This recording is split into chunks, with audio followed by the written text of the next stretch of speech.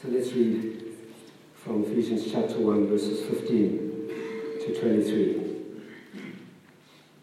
For this reason, ever since I heard about your faith in the Lord Jesus and your love for all the saints, I've not stopped giving thanks for you, remembering you in my prayers. I keep asking that the God of our Lord Jesus Christ, the glorious Father, may give you the spirit of wisdom and revelation, so that you may know him better. I pray also that the eyes of your heart may be enlightened, in order that you may know the hope to which he's called you, the riches of his glorious inheritance in the saints, and his incomparably great power for us who believe. That power is like the working of his mighty strength, which he exerted in Christ, when he raised him from the dead and seated him at his right hand in the heavenly realms, far above all rule and authority, power and dominion, and every title that can be given, not only in the present age, but also in the one to come.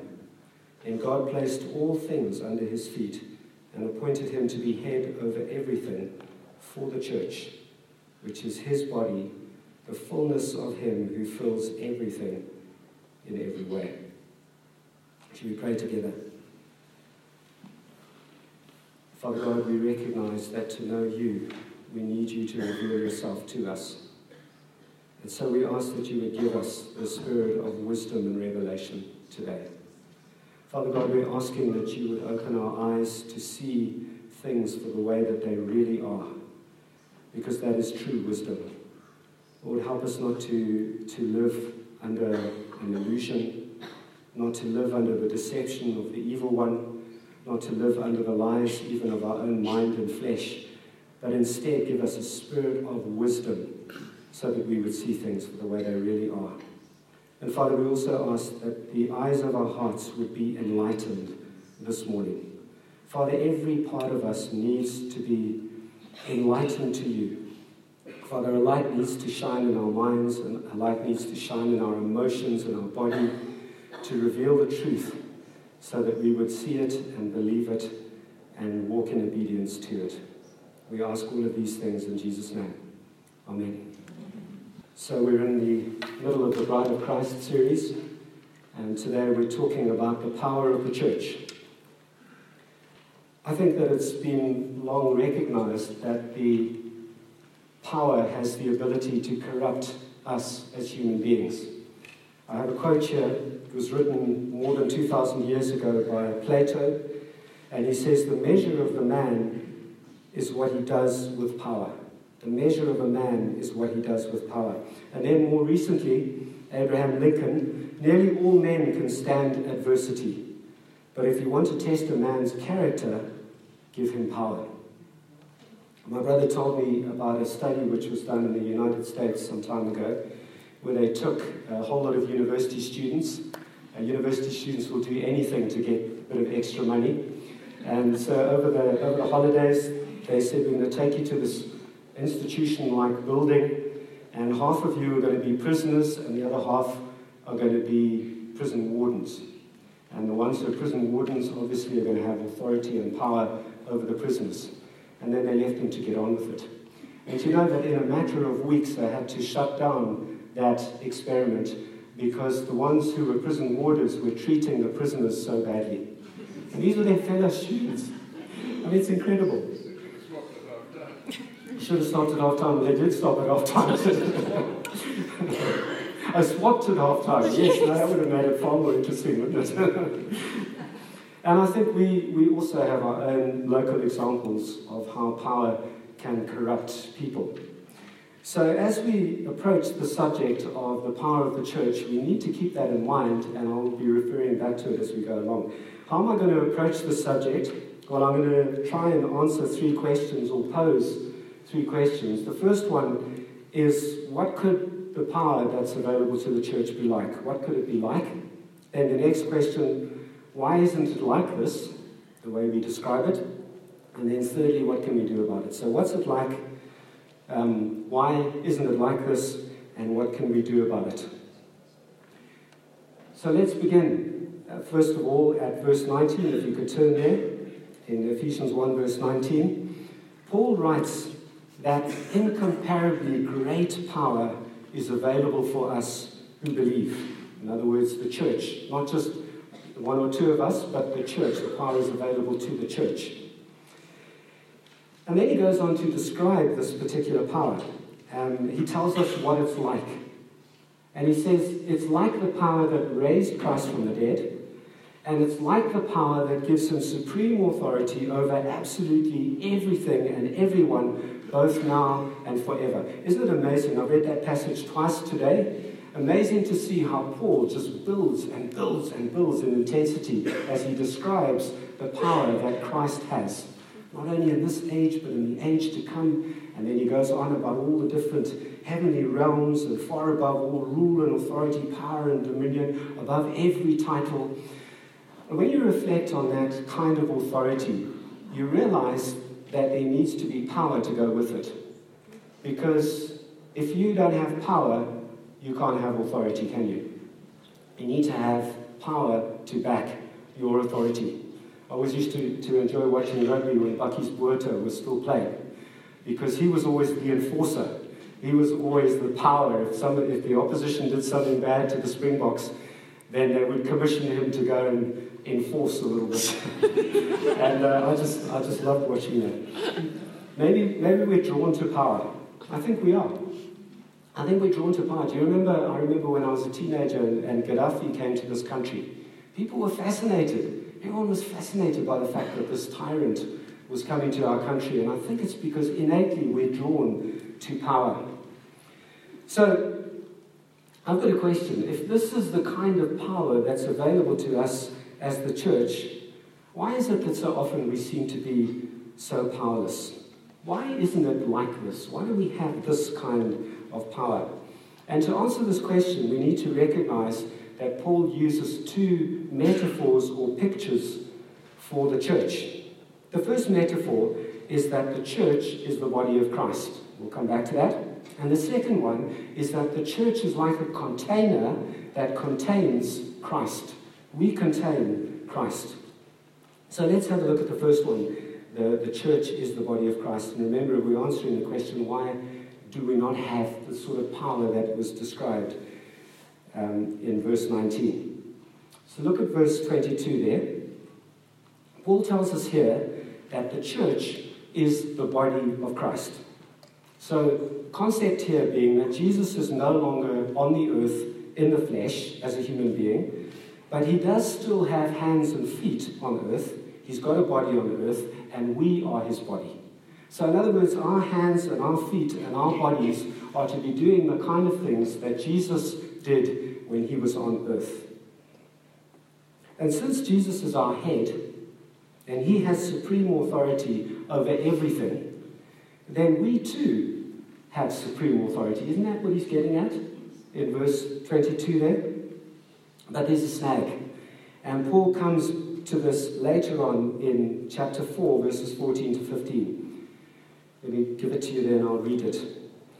He's talking about the fact that often the church appears to be like a bunch of infants tossed back and forth by the waves and blown here and there by every kind of teaching and by the cunning and craftiness of people in their deceitful scheming. Now, what he wants to see, that's often what is the case, but what he wants to see, instead, speaking the truth in love, we need to grow to become in every respect the mature body of him who is the head. That is Jesus Christ.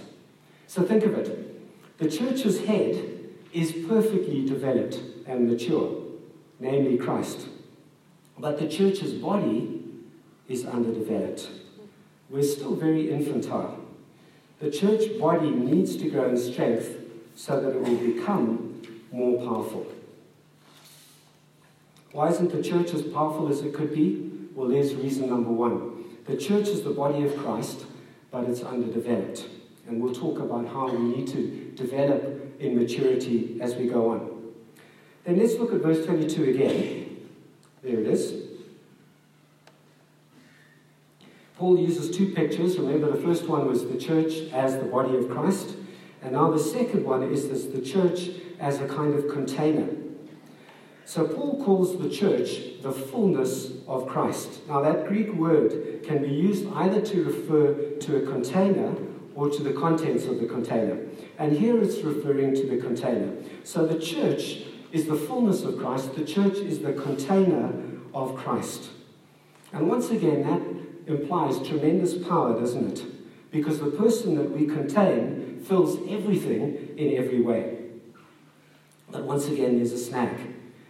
Let's have a look at chapter 4, verse 13, where Paul starts to develop some of these concepts. And this is what he says. The church needs to become mature, attaining to the whole measure of the fullness of Christ. And so Paul is using the same Greek word here, fullness, but here it refers to the contents of the container. So the church contains Christ, but to what measure? Do we contain the full measure of Christ or only a half measure? And he's implying that we don't contain a full measure and that we need to attain to that. So what can we do about it? What can we do to walk in power? And Paul gives us 5 things that we can do in Ephesians, but I'd like to focus on just one today because this is the pivotal one. This is the one that counts the most. Let me just set the scene for you. So as we sense from the reading of this letter, Paul is far away from Ephesus, and the scholars think that he was likely to have been a prisoner in Rome. So he's moved on from Ephesus, and yet Paul writes here that I have not stopped remembering you in my prayers. And then in verse 17 he says, I keep asking God. So he's describing this sort of ongoing, fervent prayer. But this was prayer for Christians that had already been converted. Paul knew that he was writing to genuine Christians because he'd heard from afar about their faith. He says, for this reason, ever since I heard about your faith and your love for all the saints. So he was convinced that they were Christians because he could see evidence of that in the way that they were loving one another and loving the church. So why was this prayer necessary? The Ephesians had responded to Paul's mission. He appointed elders and pastors over the church. He'd moved on now. So surely, in a sense, Paul's work was over. But clearly Paul didn't think so. He obviously believed that the Ephesian Christians still needed his prayers and that his prayers would make a difference. So if he believed that these prayers were crucial and powerful and effective, let's have a look at what he prayed for, because surely the things he prayed for would highlight the kind of stuff that's pivotal to us today, pivotal for all Christians at all times. And this is what he prayed, if you can follow it there. He prayed that the Ephesians would get to know in a deeper way 4 things. First of all, God. Second of all, the hope of their calling. Third of all, God's inheritance in the church. And then fourthly, God's power for those that believe. Now it's significant that the first thing that he said, prayed for, was that they would come to know God. Think about this. Jesus had access to unlimited power, but he only used it in submission to his Father's will. And to know the Father's will, we need to know the Father. Deeply, intimately. And so here's the thing. Folks, if it was like that for Jesus, it's the same for us. Do you think God is going to give you awesome power to do your own thing? If you don't have the maturity to wield that power, he won't give it to you because he'll know that it will destroy you and it will destroy the people around you. It would be a bit like giving a toddler a chainsaw. I just wouldn't do it. If we want to experience and wield God's power, it starts, folks, with getting to know God. And it's not getting to know God so that we can get the power. The end in itself is getting to know God. That's the wonderful thing. I'd just like to take a moment to reflect on the importance of relationship with God. And God's given me such a revelation, and I found it very exciting in the last week. Have you ever wondered why God created human beings? I was sitting with an old guy on Friday, and he said to me, Ian, why did God create us? Why did he do all of this? And as I was trying to work that out and I was asking God for wisdom and revelation, I thought about the fact that God had existed from eternity past in three persons, enjoying a perfect community of love. He was perfectly fulfilled in the Trinity. You know, he didn't need humans to love. He didn't need humans to be loving him in order to be a fulfilled God. But he decided to grow his family. Isn't that amazing? God decided to grow his family. He decided to expand the community of love. He created us for relationship and the joy that comes from a relationship. Think of it this way. Gail and I, we've always rejoiced in our love for each other. It's wonderful. And before the kids had arrived, we were fully satisfied and content in the love that we had for each other. But we also wanted to grow our family so that we could share and celebrate that love with children who that we created, co-created with God. And let me tell you, when it comes to Catherine and Matthew, I can delight in all sorts of things that those children do and have achieved in the way they like. I delight in seeing them adjusting into life and getting good marks. But the thing that I delight in above all else is being with them, is the relationship that I have with them. Yeah, I love it when they get good results in university. I like seeing them making friends. But those things are nothing compared to the joy that I experience when I'm actually with them. And even more so when we're together as a family. I just love it. We can even do it now thanks to technology when we're all over the world. We have those little conference calls on the computer, and we can see Catherine's face and Matthew's face, and then Gail and I, and we just enjoy being together. We love being together. And sometimes the internet connection in our house is not that great, and so there'll be, sometimes Catherine will freeze in a funny position, or her voice will start to go slow or fast. And sometimes the whole family will sit literally for 5 minutes just killing ourselves laughing, almost wetting our pants, because it's just fun. It's nice to be together. So now we need to ask ourselves the question, if God created us to expand his family and to be in relationship with us, how do we do it? How do we do this with a God that we can't see? And Paul lists 3 things that are needed in order to get to know God. And this is why he prays for these things so persistently. He says, I keep asking that the God of our Lord Jesus Christ, the glorious Father, may give you the spirit of wisdom and revelation so that you may know him better. So those are the first 2 things that we need in order to know God, wisdom and revelation. And the source of wisdom and revelation is literally, in the Greek, a spirit of wisdom and revelation. And of course, the NIV, in that translation, you can see, takes it to be the Holy Spirit. And I think that interpretation fits well with the context. The fact that God has given us his Holy Spirit, we can see that in verse 13 and 14. It also accords with other biblical teaching on the role of the Holy Spirit. For example, John says, the Counselor, the Holy Spirit, whom the Father will send in my name, will teach you all things and remind you of everything I said to you. So number 1, we need wisdom. I've been reflecting on that. I listened to a sermon by Tim Keller, and he defines wisdom as seeing things for what they really are. So, for example, if you're facing a problem in your work situation, or in a relationship, or in your family, and you want to experience the power of God in that situation, in that circumstance, you need to ask God to give you wisdom. And the way that Tim Keller defines wisdom is to be able to see things for the way that they really are. What is the reason behind the reasons? What's going on below the surface? And so, whenever I'm facing something, I always ask the Lord for wisdom. Father God, help me to see this thing through the lens of wisdom, not through the lens of fear, not through the lens of anxiety, not through the lens of anger or bitterness, but help me to see this from your perspective.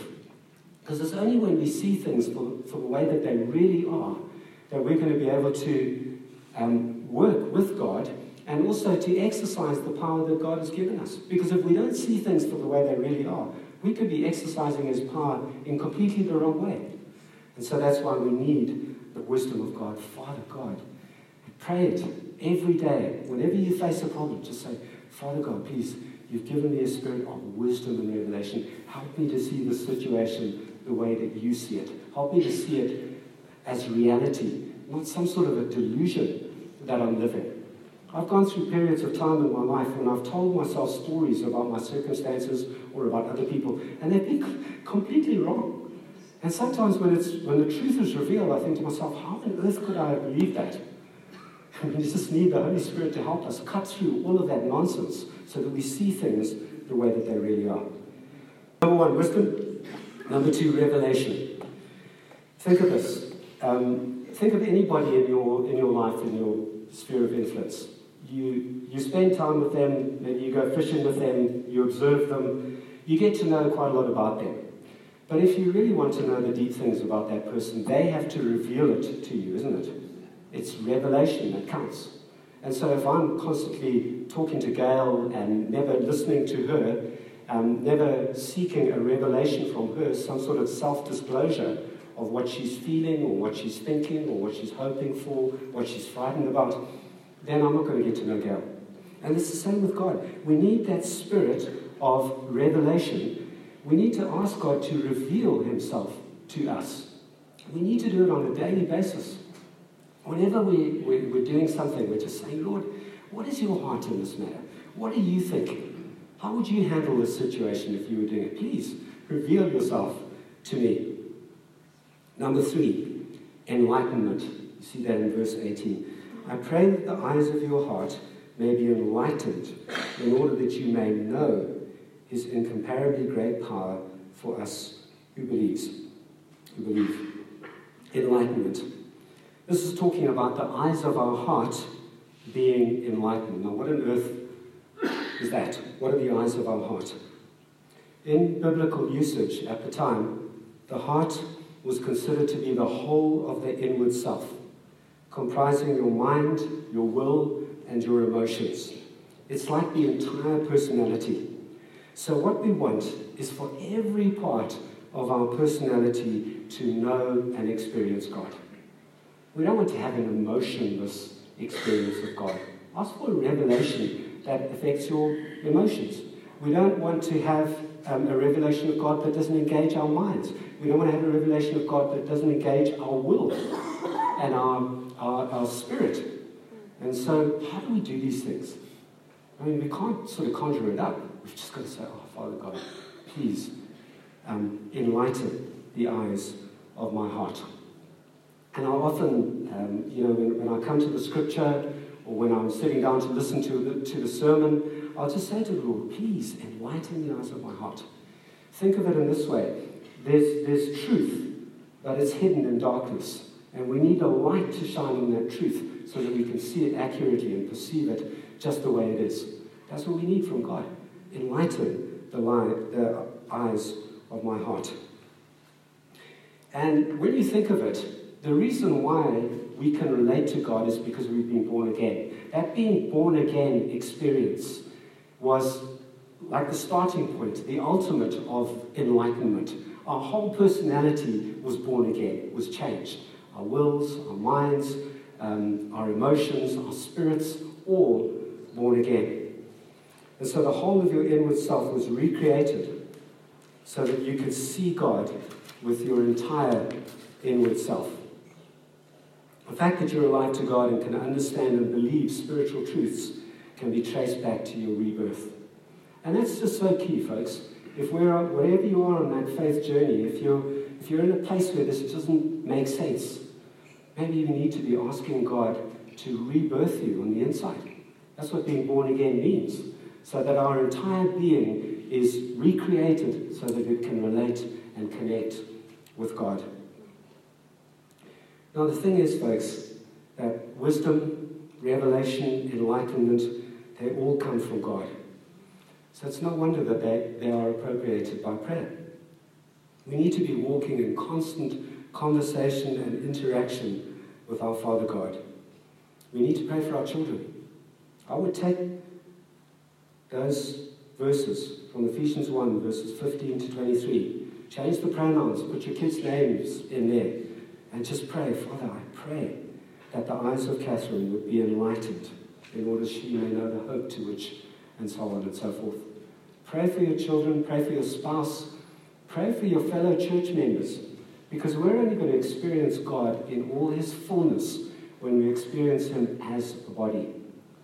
We can't experience him in all his fullness as individuals, because it's the church that contains Christ in all its fullness. So we need to pray for one another. Pray for me. Pray for other church leaders. Pray for the people that are in the congregation with you, that they would receive the spirit of wisdom and revelation, and that they would get enlightenment from God. And so just in closing, although Harvest is the body of Christ, we are underdeveloped. And although we contain Christ, we don't contain him in all his fullness yet.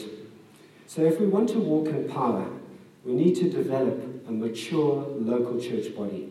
And that's the first step to achieving this. For each of us, the first step to achieve that is for each of us to develop a deeper relationship with God. Paul says, pray without ceasing. In other words, our default setting, whenever there's a pause in life, should be, hey, Dad, what's happening? I'm just here.